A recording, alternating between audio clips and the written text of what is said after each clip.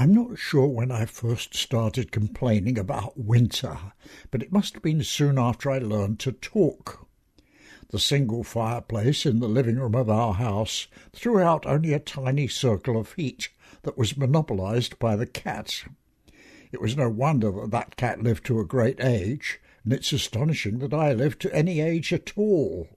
It was not the kind of growing-up experience that was likely to make a person nostalgically romantic about winter. If there is any pleasure to be had out of this season, it is pleasure of a purely abstract kind.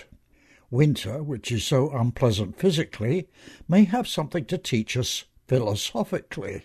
Let's consider, as we begin the second week of January, what we can get out of winter, intellectually speaking. Most obviously, winter teaches us that we are living in the wrong place.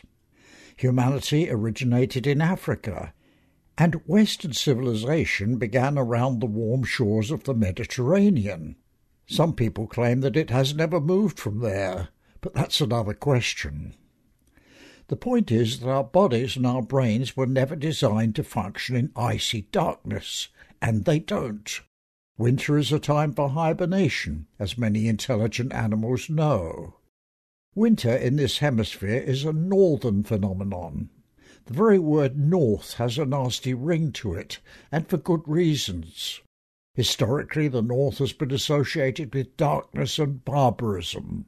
Homer speaks of the Cimmerian darkness, a wonderful word, the darkness of this desolate land of cold mist and clouds at the end of the civilized world. He had a point. Why does the compass point north? So we know which way to go, namely south. In Homer's Odyssey, the crew of Odysseus's ships did pretty much that.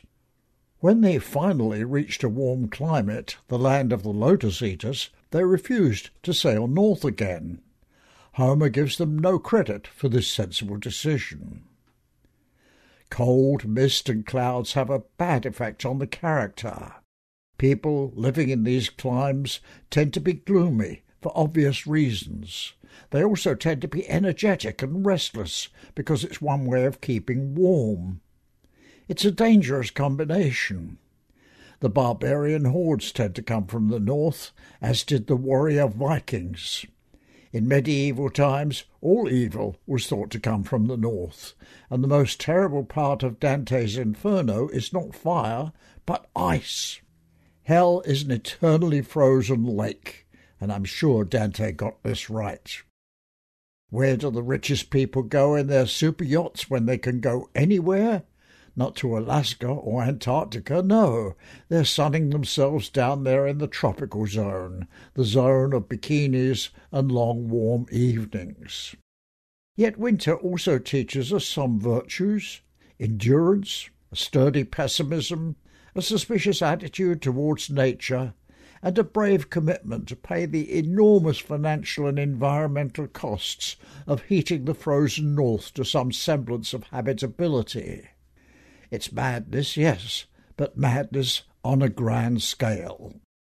We should be proud of ourselves, just for staying here. This is David Bouchier.